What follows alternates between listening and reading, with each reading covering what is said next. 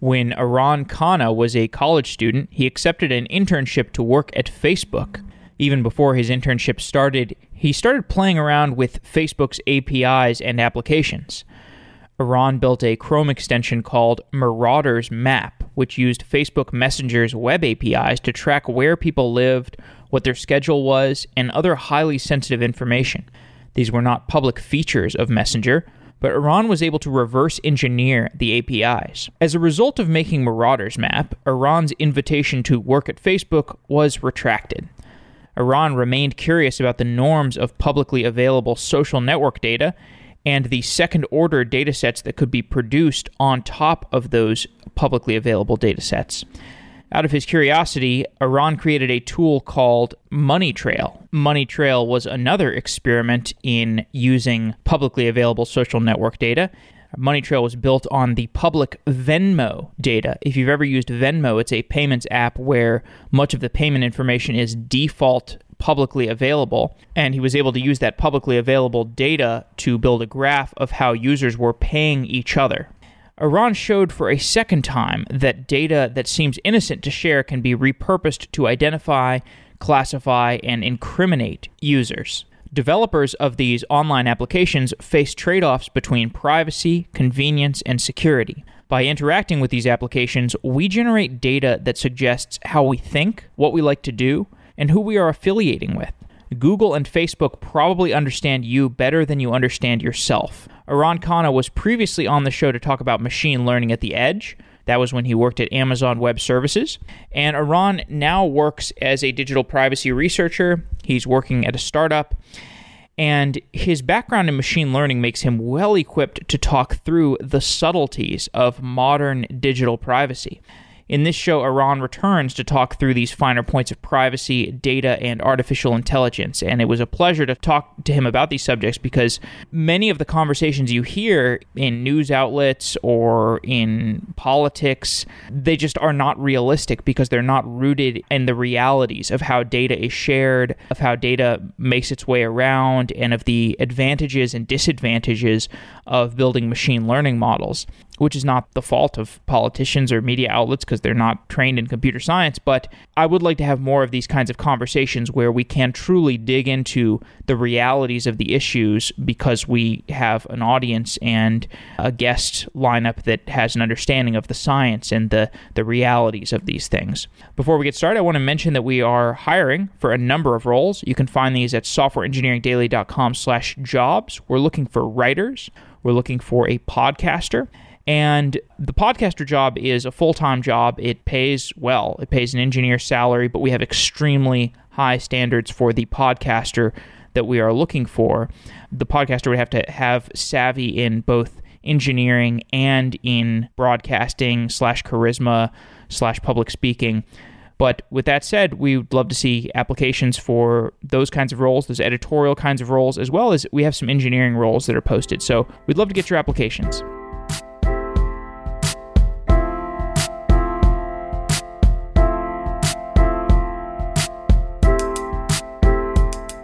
Aran Khanna, you are a digital privacy researcher and you're working on a company and perhaps several other projects. Welcome back to Software Engineering Daily. Thanks for having me, Jeffrey. The last time we talked about edge machine learning, this was when you were at AWS, and that was a popular episode. This time we're going to talk about privacy, and we'll eventually get into some overlap of machine learning and privacy. Starting with some background, 3 years ago, you were going to be an intern at Facebook, and before that internship, you actually created a Chrome extension. And this Chrome extension that you happened to create got your internship offer retracted. What did your Chrome extension do that got your Facebook internship offer retracted from you? Well, essentially, there was a feature in Messenger, the Facebook Messenger application, where by default, every time someone would send a message from their cell phone, the location of where that message was sent was automatically attached to that message. And this was a problem because people would use Messenger like they would text. So every second of every day, they'd be in group chats and private chats sending messages. And every one of these messages would have a location attached. Now, this was something that you could obviously turn off, but not many people did. And avid Messenger user myself, and, as an intern who really believed in the ethos of doing what was right for the customer and trying to get, a baseline level of transparency about what the product was actually doing on the back end and what information was being collected. I thought it was curious that not many people turned off this feature, firstly, because I could just go through my Messenger list and see all the locations my friends were sending. But I also sort of understood that because it was a default, people might have not have thought to look into it or turn it off or even knew it was there. So really all the extension did was you would download it, and when you would open up your Messenger, it would just take all of those locations that you sent out to your friends or your friends sent into you and just plotted them on a map. So we're just adding a baseline level of transparency as to what the information, the APIs on the back end were exposing. This was a preface to some of the work and some of the questions that you are exploring right now. Why were you compelled to make this application that was kind of exposing some of the hidden aspects of, in this case, Facebook Messenger, but more broadly, an application that people kind of misunderstood the privacy implications of using that application? Yeah, so, just to lead off, I think these technology platforms, and I've worked in many of the companies that develop them, have the ability to do and provide incredible value for the world.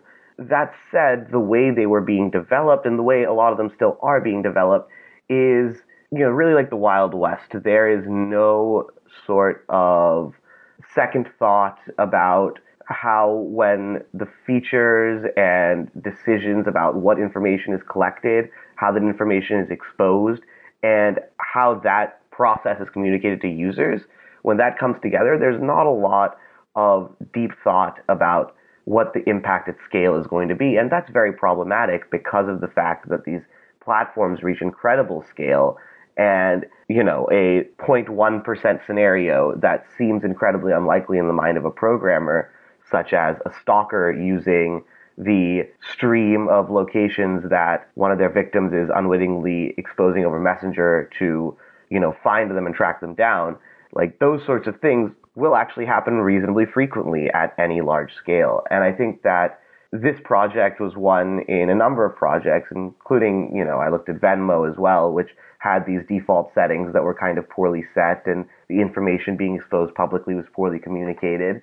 I think this was a growing problem that really had the potential to hurt users and was actually actively hurting users and potentially endangering them and definitely exposing things about themselves that they didn't want exposed. So it really wasn't in the best interest of the users. And I think that that's something that, was really critical about all these projects. It was trying to add a base level of transparency as what data was being collected and exposed that should have been in the product in the first place. In the Facebook Messenger case, so your Chrome extension essentially made a map of the locations of your friends? Is that what it was?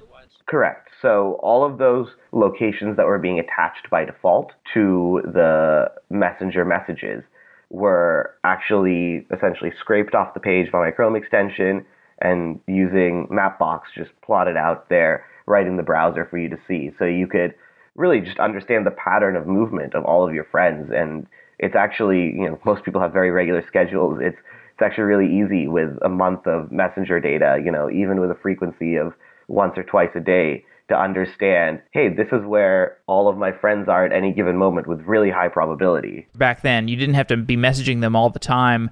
You just had to be connected to them? Well, no, you had to message them, but it wasn't all the time. The thing is that it was every message that got sent at any time in history, if this default was enabled, would have the location attached. And the key thing here is that most people have really regular schedules. Most of my friends at school took a set of classes that repeated every week. So with 1 month or, even a little bit more of infrequent messaging history, I can actually build up that pattern. And if you just look at the map, you can see how much regularity there is and how predictive that set of messages is of that person's kind of trajectory throughout any given day. So for a given person, you had to message them throughout the day over the course of a month, perhaps, to get a reasonable sample size of where they were at different times throughout the day? Yeah, maybe not throughout any one day, right? If you message me one day at 8 a.m., one day at 9 p.m., one day at 7 p.m., right? I'm slowly building up this picture.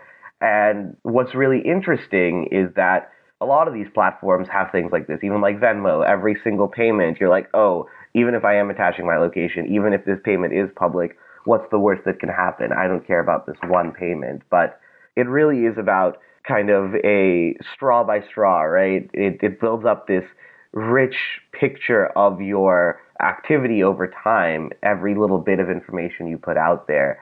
And people don't realize how much can be inferred from that. Did you feel like there was some risk to making this tool? Because you were literally making a tool that exposed a privacy risk of a Facebook application when you were about to be an intern at Facebook. I mean, there must have been some, like, you're kind of trolling the company you're about to work at. Did you feel that at all? Well, to be honest, I think the ethos that Facebook, was trying to convey to its interns was do what's right for the customer and move fast and break things. Code wins arguments. These are all the things that I heard.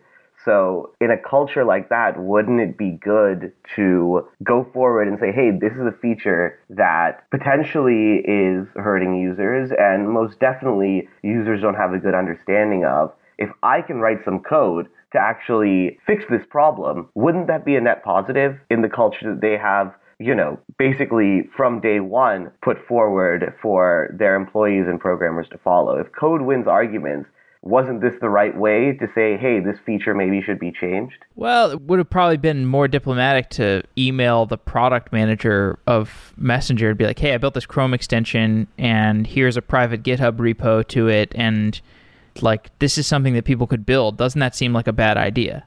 Yeah, I mean, it really was something that I think was known in the public as well. It was written about for years and years and years, right? So it wasn't like this was a bug that I was exposing. That I can give you articles from 2012 where this feature first launched, and there were a number of publications that said this is creepy, and nothing happened.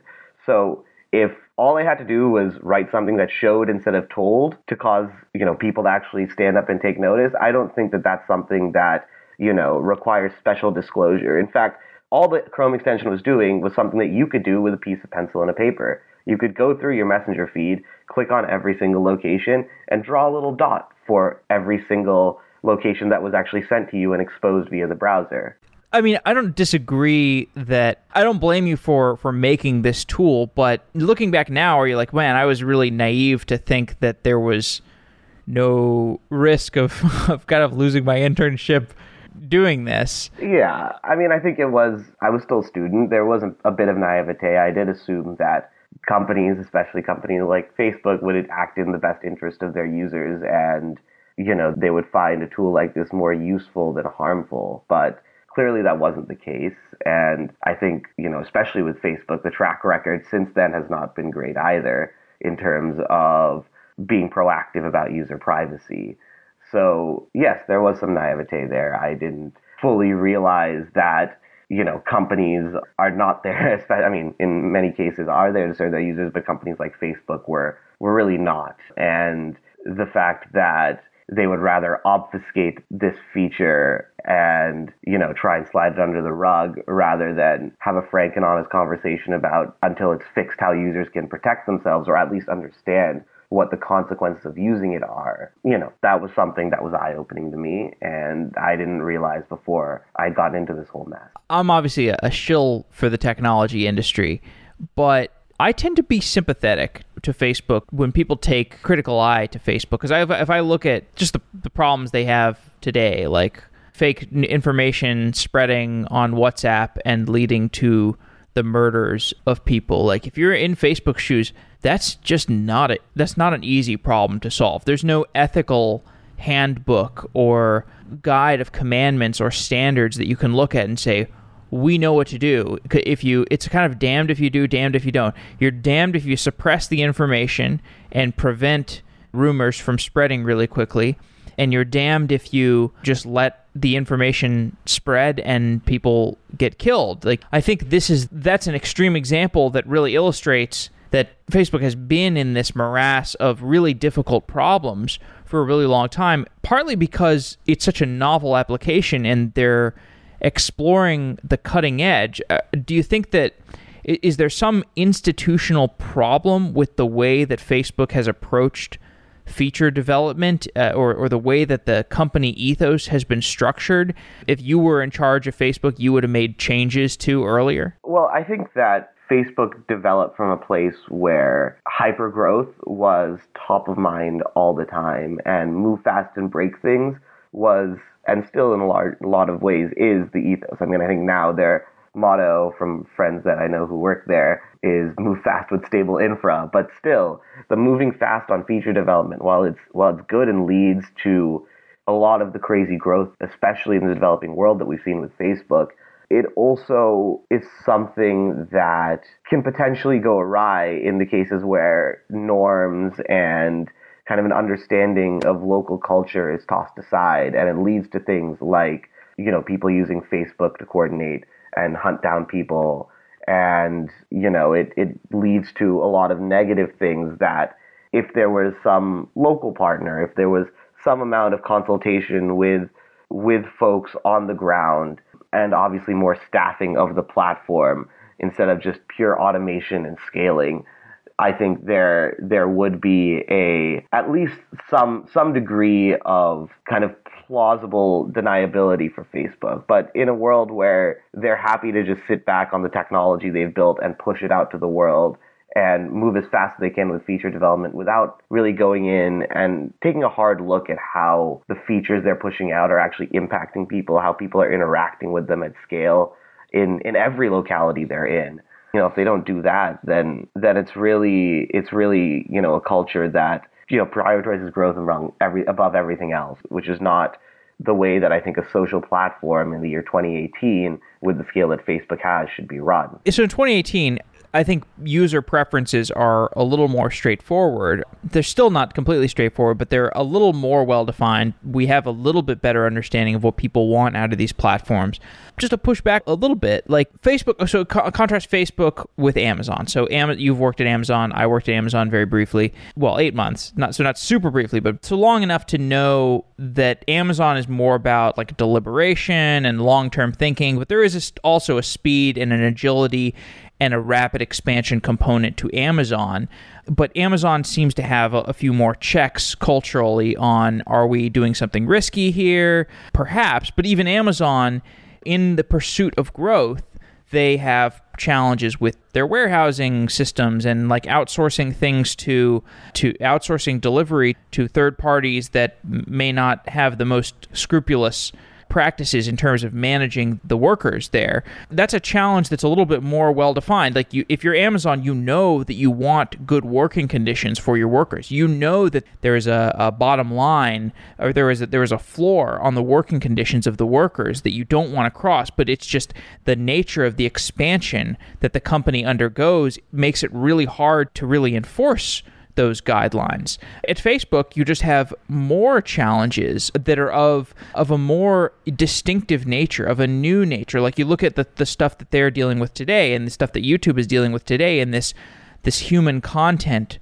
labeling problem, like scaling up the data labeling in order to police the fake information on YouTube or Facebook. That's an uncharted waters. And it feels like they were in uncharted waters before. And yes, there is this narrative of like growth over everything in the past. And to some degree that was true. But doesn't the novelty of the challenges that these companies are encountering, doesn't that to some degree absolve them of blame? Well, I don't think it entirely absolves them of blame. I think it's reasonable that these challenges do not get fixed overnight. I do want to go back and say that I think Amazon, and I think we both have worked there, it does have a incredibly fast growth mentality. But the key difference between them and Facebook, I think, is largely the fact that they view customer trust as one of the ultimate things that the product that you put out is trying to gain. And the idea of customer centricity and alignment between who your customer is and who your platform is serving is much clearer there. And in the case of Facebook, the clarity is not really there. And there is, and I have a lot of friends at Facebook, especially back in 2015, maybe it's different now, but there was not a lot of focus on customer trust. And I think those sorts of cultural institutions within a company guide a lot of the downstream product development. And while the challenges might be unique and there might be a lot of unknown unknowns and known unknowns that are really difficult to tackle because of the novelty of what these social platforms are doing and the scale of content that they have to police, it still is something that I think at a cultural level wasn't there when the company started. And this idea of customer centricity and earning customer trust of the users of the platform in this case, not of the advertisers that are pushing content to the users, that's not something that is really top of mind in any room when the decisions for the product are being made in these cases. Now, maybe it's a little bit different in Google's case. I'm not sure, even though the model is very similar. But the sense I get is that there is a cultural gap as well. And while the problems are hard, I don't think it absolves them of making a fair effort to try and solve these problems and noticing when things are spiraling out of control and being upfront about sort of fixing it. You know, if it means turning off the platform for people in a certain part of the world, maybe that's a drastic response, but maybe it's worthwhile, right? Starbucks closed all its stores after, you know, there was an incident in one of them in Philadelphia. Like, these sorts of things actually do, in the end, win over the trust of consumers, these drastic measures. And I really haven't seen Facebook take any of them. So it does also kind of belie this sense that they don't have customer centricity and they're not striving every day to earn customer trust. Let's focus in on the issue of privacy. Many consumers say that they care about privacy. Some consumers take actions that do reflect caring about privacy a lot, but other consumers may say that they care about privacy, but their actions reflect something different. What kinds of privacy do people actually care about? Yeah, I mean, I think that it's quite interesting because a lot of my thinking about this has come from behavioral psychology literature. I think people really deep down do care about privacy, just like people deep down care about saving for retirement or eating healthy. But because of the fact that the entire interaction pattern with the privacy settings in the platform is essentially controlled by the platform, and historically, maybe not recently, but definitely historically, has been something that they have taken liberties to make, you know, incredibly buried and inscrutable, difficult to work with and change, you know, that causes people to not act on their sort of core beliefs and instinct that they do want to go in as soon as they start using a platform and really set up those privacy knobs and levers. That isn't really top of mind because the platform that offers those controls is very much incentivized to make sure that people actually share as much as possible and are really giving as much information over to the platform for the platform to redistribute as possible. So I think there's very much a misalignment, and I think the most extreme example of this is if you see design dark patterns, which, you know, not even companies like Facebook and Venmo and Twitter, but more like the small indie mobile games and these startup software shops that have even a couple tens of thousands of users. They'll push a lot of design dark patterns like, you know, buttons that are colored differently or one that's much smaller, settings that are hidden behind 5 or 6 different menus that, you know, live in their product and cause a incredible divergence in user behavior from what the norm would be if these sorts of settings and options were put out in a sort of plain and simple way for the user to understand. Right, and I think the dark patterns that manifest that impact our privacy.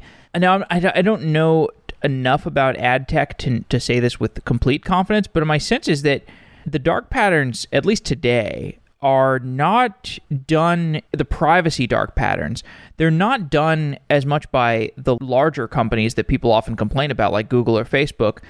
They're done more by the smaller ad tech companies, the advertising surveillance world out there. And those companies may or may not be pulling from data sources like Google or Facebook. But it's unfortunate because I think people sometimes blame the internet giants for leaking private information because, oh, these ads are tracking me around the internet and it must be Google. It's not necessarily Google. It can be other third-party data sources. You can pull together a scary amount of, quote, surveillance data from you about from a bunch of random ad tech companies that you've never heard of without going through Google at all. Right. And I think that entire advertising ecosystem is something that has, especially with the data resellers, right? The fact that your data, when it's captured by one of these guys, can be repackaged and sent off to 10 others, right? There's no control over it. And, while I think maybe GDPR in a way is going to try and attempt to fix that, I think we've yet to see any sort of measurable impact in terms of people actually being able to actually have a handle on their data. But yeah, it's mostly these small players that are really the worst offenders. While they don't have the scale of the Googles and the Facebooks, they are incredibly complicit in this essentially dark data trade that's going on behind the scenes, where, private information from you and me and from millions of other people is exchanging hands every single day and spreading to more and more sort of digital institutions across the web. So the GDPR, to me, it seems like it's useful in the sense that, like, not in actuality or in implementation, but in spirit. It's kind of useful because it represents a big monolithic pushback against the surveillance of the internet. Would you agree with that? I agree with that. I think it's a very useful norm, and I think the California privacy protection legislation that's going through is also a really useful norm. But what is that one? I don't know anything about that one. There's a law that's coming through California that is meant to essentially be the American equivalent of GDPR, and potentially could actually have some real privacy wins for Americans as a whole, because anything that goes through in California kind of has to ripple through the entire United States internet ecosystem. But, I think it's useful as a norm. It's useful to regulate the big folks that can be regulated. But in a sense, GDPR and these California privacy protection laws are largely only useful insofar as they're enforceable. And most of the bad behavior is still going to happen with smaller players. Now, I'm not saying it's not, because it's not enforceable in that case, we shouldn't do it. I think it's still incredibly useful and incredibly empowering to the governments to allow them to, in a sense, set norms for the privacy practices of the larger companies that they can enforce. That said, I think that it's still a first step of many, and the final solution in many ways I think will have to be technical, because the problem is deeply technical. Though the legislation does help and does provide, I think, the right kind of starting norms that we can jump off of and start making more and more improvements in this space. On the other extreme, what do you think of China's privacy policy? Looking at humanity as a whole, is it useful to have an experiment in the opposite direction where people get normalized to not having privacy? That's one of the more terrifying places that I've seen technology implemented towards ends that I think most folks in the West would say are rather dystopian. The fact that companies like Face++ exist in China, and they have one of the most accurate facial recognition technologies and can, with incredibly high precision using deep learning, target in, pretty grainy stock, CCTV photos, most citizens of China. That's terrifying. And that technology platform, coupled with the fact that most of the citizens are already digitally connected, do their banking digitally, etc., gives centralized institutions an incredible amount of power over them. And, there's a culture there where those centralized institutions are completely greenlit in wielding that power as long as it serves the ends of the party in whatever way they see fit. So, I think as an experiment, it's interesting from a purely academic perspective. I'm curious to see where it goes. From a humanitarian perspective, I think it's dystopian and rather appalling, and a direction that I hope in the West, these technologies do not move in that direction at all. I think that there's an incredible amount of benefit that we can get from these technologies across the globe, and we have to figure out how we're going to use our tools. I think it's interesting to see how the Chinese government and the Chinese tech companies are using these tools, but it's not necessarily the direction I would ever want to see anywhere else go in. My sense is that in America, there are ways in which we might care too much about privacy in certain axes. So the example of medical records comes to mind. The fact that we have not been able to orchestrate a mass study of data across large swaths of medical records. There's so much value there, and yet we have not been able to capture it, partly because of this problem of anonymization of that data. Are there ways in which you think we care too much about privacy? Well, I think there's a little more nuance to it. In fact, the electronic health records, yes, like if you want to distribute them as a company, there is this step of anonymization that you need to do. And I can actually talk a whole bunch more about that. I think that's one of the more interesting problems from a technical perspective, anonymizing and releasing data. But even if you assume that the data scientist or analyst at the end is incredibly trusted and doesn't need any sort of heavyweight anonymization procedure around the data, it's the fact more so that this data is kept in a number of different silos, such as, different hospital systems, etc. And data sharing between those silos is really the bottleneck to any large-scale studies in a lot of ways, not the anonymization.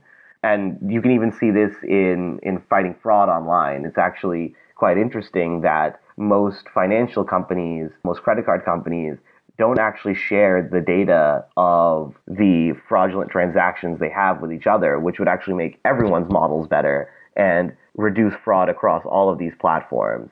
So I think there's more sort of bureaucratic obstacles, more so than privacy norms, that are causing a lot of these sort of shortcomings in the studies that we can do on the data that we're collecting. Really? So you can effectively anonymize a set of hospital records? It's just challenging to share them? You can effectively anonymize a lot of data sets. In fact, there's an entire field of study that I'm involved in around it.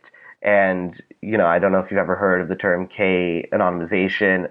So that's kind of the first of many techniques in actually anonymizing data sets. Explain what K-anonymization is. So K-anonymization is kind of this simple concept that if you have a set of data, say an Excel table, you have one or two characteristics of that Excel table that you want to protect, say, the disease the person in that table has or the salary of that person. And then you have a whole bunch of information about that person that can be gathered from other public records, their date of birth, their zip code, their sex, etc. Now, if you just stripped the name away from this table and released it wholesale, what could happen is someone could go to, say, Facebook and say, hey, there's a female in this database that's from Arkansas, that's born on this date, that is, whatever, another something kind of simple that you can get off that public data source, and they can actually match it with the Excel table and actually find out, even though it's anonymized, they could find out the disease standing of that person. So what K-anonymity is doing is essentially saying, hey, every single record here has to be identical in terms of the quasi-identifier, in terms of that publicly accessible subset of information. It has to be identical to K other records. So it's this idea of hiding in a crowd in that released data set. Why is K-anonymization hard to implement? Or are you saying that it's not hard to implement? Is it a solved problem? I'm saying it's NP hard to do it effectively. And it's hard in many ways because to actually implement it, one of the most common ways is through microaggregation. So instead of saying female age 30 from Arkansas, you would say female age 20 to 40 from Arkansas. And it actually messes with a lot of the statistics of the data set. So there is a trade-off when you can anonymize. And actually, K-anonymity isn't sufficient in a lot of cases. You might want to, let's say the variable that's sensitive is something like salary, right? Or let's say it even is disease category. Like if the K people in your K-anonymity group all have cancer, then you know that if you can find any one of those people in a matching data set, even though you're hiding in a crowd, that the sensitive variable is still being exposed, right? So K-anonymity is not sufficient to guarantee privacy, and it has some pretty steep trade-offs. So, there's these things like L-diversity that help you sort of refine this notion of K-anonymity for the case where there's a common shared sensitive attribute in your K-anonymous group. And if it's, let's say, salary and it's continuous, there's another definition, T-closeness, to help you sort of further anonymize and protect against kind of statistical exposure of sensitive factors through analyzing the anonymized data. So there's a number of techniques and a pretty rich field of study around taking data sets, and when your threat model is the data scientist that I'm going to release this to is potentially going to try and de-anonymize these people, with that threat model, these sorts of things have found sort of use in the real world. And, with carefully muxing around with the anonymization procedure, you can protect the statistics that you really want to expose from that data set to expose the value of that data set. Now, there's actually other kinds of privacy metrics, like differential privacy, that work under a different threat model, where the output of your modeling process is the thing that someone wants to attack. And that's, I think, where machine learning and these sorts of privacy procedures really meet head on. Explore that in more detail. What are you talking about with the overlap between machine learning and this field of anonymization? So it's really coming from sort of a different threat model, right? The threat model in the K-anonymity case is we are a government or hospital system and we want to be transparent, but we want to protect the anonymity of our patients or our citizens. So we're going to anonymize this data set and put it out there for anyone to see. In the case of machine learning models, it's usually the case that we have all this data as a hospital system or a government, and there's a trusted data scientist that we're going to work with that is going to build a model from this data, and then we're going to expose that model out in the wild. And what has been shown, especially recently with things like model inversion attacks, is the fact that when you take a machine learning model, put a whole bunch of data through it, and push it out into the wild, within the weights of that model, a lot of that data is actually stored. And some of that data can actually be private data. So especially with these inscrutable deep learning models, which with their millions and millions and millions of parameters can actually store a large amount of data, it's possible to do things like model extraction attacks. So from an image network that was trained on patient data and scans, in some cases you can actually invert that model, and if you have full access to the model that's released, you can actually do kind of a very similar procedure that was used to train the model to actually reconstruct one of the input images that was used, or one of the input data points that was used to train the model. So these sorts of things are now becoming more reasonable threats. And under that threat model, how do you ensure privacy? How do you ensure those weights don't hold private information? And I think that, the best way that we've really found to do that has been through this idea of differential privacy, which at a very high level is saying, hey, the model is a function of the data, right? So I have my data, I put it through some function, and the model comes out the other end. Now, if I change any one data point in my input data set, the probability of my output model changing is less than some epsilon e, which is kind of the formal definition of differential privacy. And all that means is I'm able to not discern whether or not an given individual was in the training set for a model by just looking at the model. And if you think about it for a bit, what that really means is that model isn't really exposing any private data on any individual. It's really just at its core exposing aggregated data or statistics that are aggregated from multiple people. The last time we spoke, you were working on edge machine learning at Amazon, and since then you've left, and now you're working on these topics related to privacy and anonymization. Take me through that transition. Why did you end up studying these areas that you're working on right now? Well, I think it's actually quite interesting because the sort of models that are deployed with the edge deep learning techniques often can hold private data. And this idea of figuring out how to anonymously train models and anonymously aggregate data from devices that models are deployed on. There's a recent paper by Google on federated learning that each phone in a network can actually kind of privatize whatever data they create and send it as a gradient to a machine learning model to update. These sorts of techniques, I think, kind of meet head on in this edge deep learning world, especially because if you're pushing your model to someone else's hardware, they have full ability to inspect every single weight. And if it's not privately trained, this threat vector actually becomes real, right? They can actually go in and steal all of the data or de-anonymize some of the data, at least, that was used to create that model they're pushing down to your device.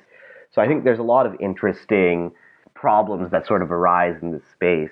And the academic journey was very much driven by the fact that as you understand sort of the abilities of these sort of model compression techniques and how ubiquitous these sorts of deep learning models are going to become, the next thing, if you're a privacy-minded person, that will come to the top of your mind is, all right, well, what does this mean for all the data that went into these models, especially, models that are going to be used in the healthcare space for health tech, etc. So what are you working on today more specifically? So more specifically today, other than the startup, I'm working on largely private training procedures. So figuring out how to take deep learning models and train them in a private way by largely adding noise to parts in the training procedure in ways that give you these sorts of mathematical guarantees like differential privacy. Adding noise. Explain what you mean. So essentially what that means is you are taking some random numbers and sprinkling them in throughout the training procedure. And if you do that in a very directed way with the right sorts of distributions that you're taking these random values from when you're adding them into the training procedure, you can actually yield some pretty sort of provable and stable privacy guarantees about the training procedure and hence about that end model that comes out the other side.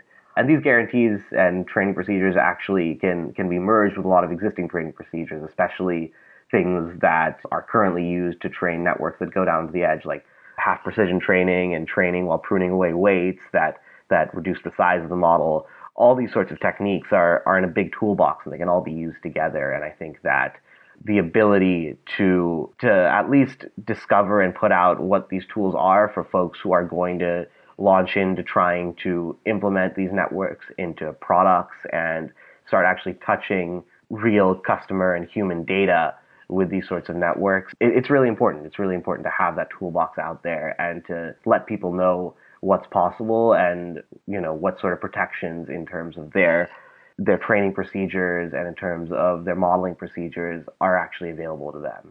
So the problem you're defining is my model. I might train my model on a bunch of information, and I want that information to help inform the model, but I don't want to explicitly have that information be available to somebody who's querying the model. I don't want somebody to be able to query the model and know what is Jeff's history of cancer or some other thing that might impact my health insurance, for example. But I do want to be able to query the model and know a population's probability of cancer.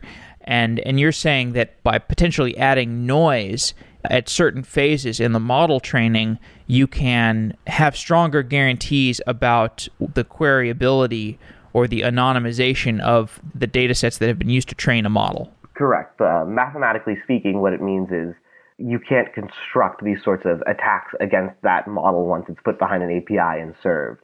And I think it really goes back to and dovetails well even with the work that I did with Facebook and Venmo, where information was being exposed via these APIs, and people didn't really take that simple step to go and check the APIs, see what the information coming over the wire was, and what the consequences of aggregating that and kind of constructing a quasi-attack off of that aggregation would look like. And I think in a very similar way, a lot of customer data that in many ways is private is now being put into machine learning models and put behind these APIs.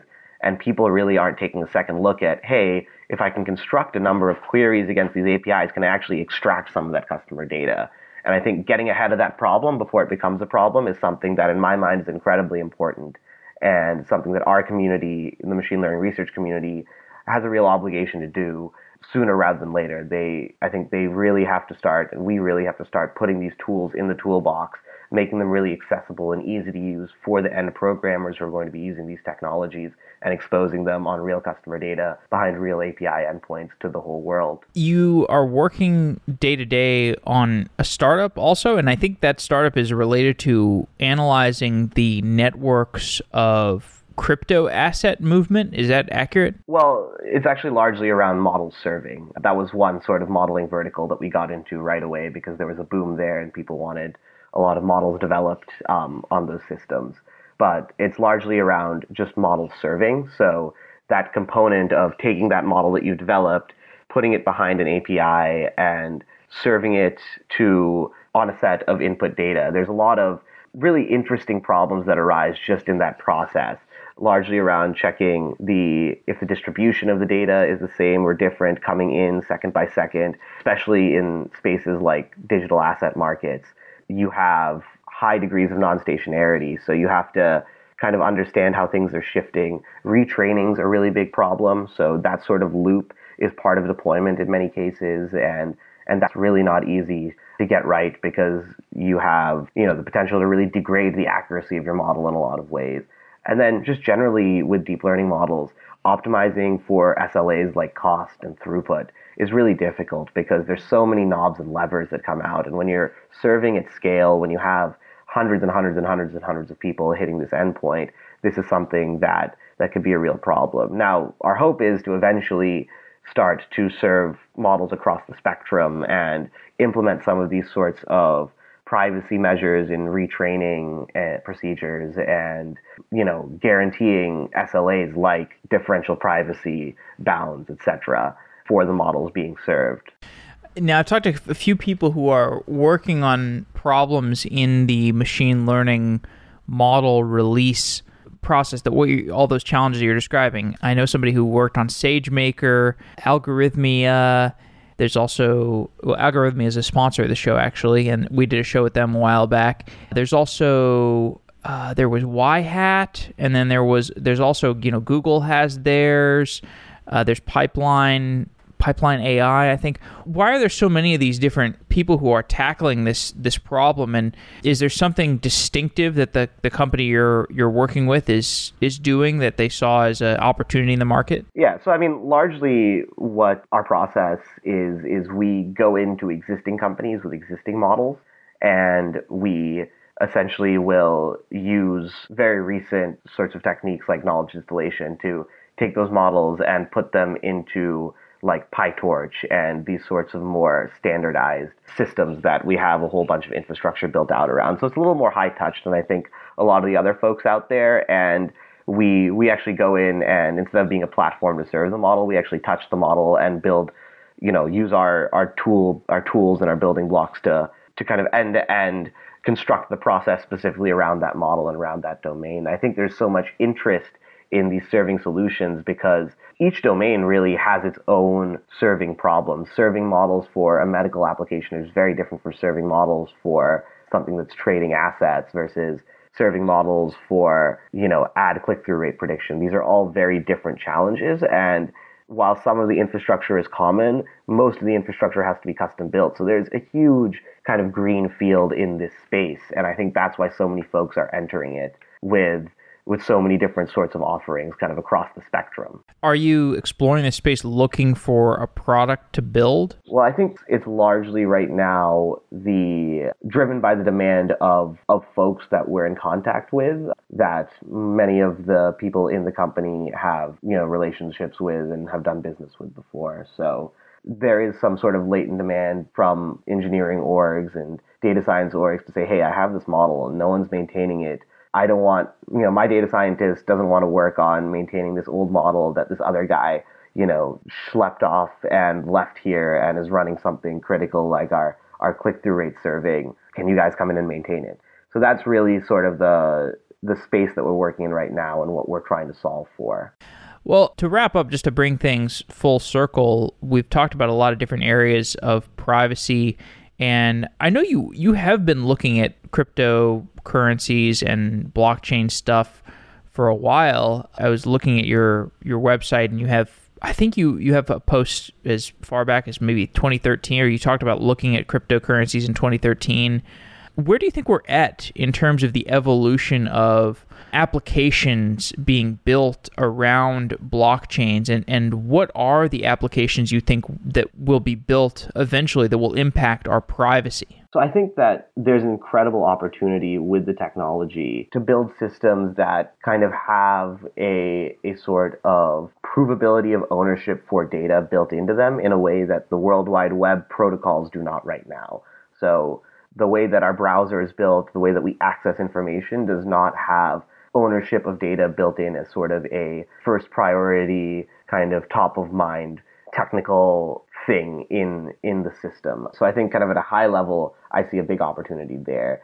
More granularly, I think I'm really interested in the research side of this, and especially the mechanism design side. There's still so much work to be done, I think, in terms of understanding, it's the intersection of two very, very deep and interesting fields, distributed systems and game theory. And I think that the next generation systems we see are going to be largely moving away from this sort of old school proof of work that really limits scalability and towards more robust consensus mechanisms. And I think that that's really the evolution that's going to allow the platform to actually take on some amount of scale. So I'm still waiting for that to happen. But I think in the near term, there are a number of really interesting projects. And I think, I have a sense that we all do, in a sense, trust our government. I'm not a crypto anarchist.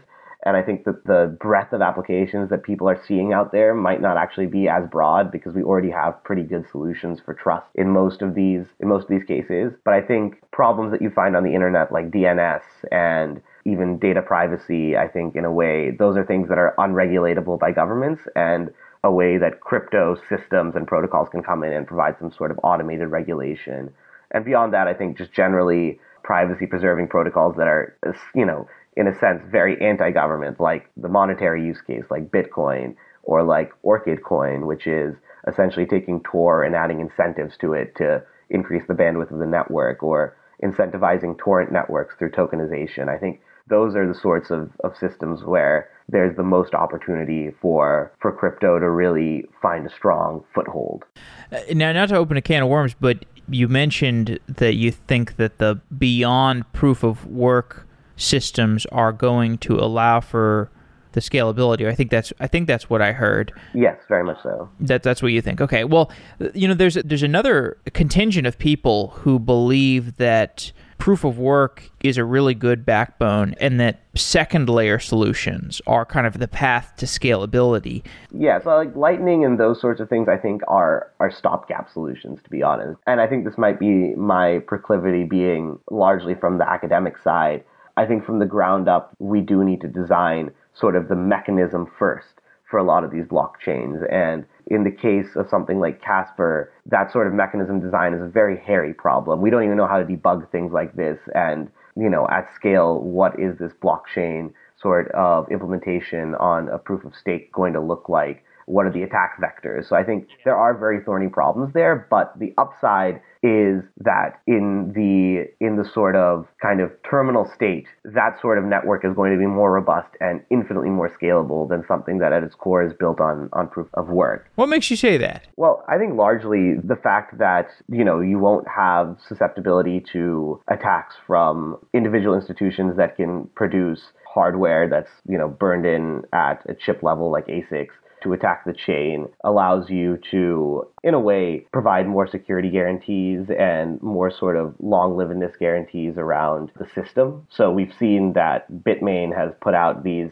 not to open this can of worms, but like Bitmain's put out these ASICs, right, that have, in a sense, all of this hardware in aggregate, even though it's not all owned by Bitmain, has over 50% of the Bitcoin hash power, and they just came out with Ethereum ASICs. So we already have seen these sorts of attacks that I think are limiting a lot of the scalability by virtue of a few large centralized institutions with these powerful technology tools getting control of a large amount of the currency and being able to manipulate the market, manipulate the price. So gas prices go up, or, things that were previously cheap become expensive because these token owners who have artificially inflated the price are essentially extracting rent from the network by virtue of the fact that it's built on this proof of stake model, or proof of work model, rather than a proof of stake where a priori you can actually, set the tolerances on how much power any one person can have in the network and set the incentives on holding currency, which actually has a little bit of a cost in liquidity, but is able to, provide a end-to-end market mechanism for managing the actual supply of currency in the market.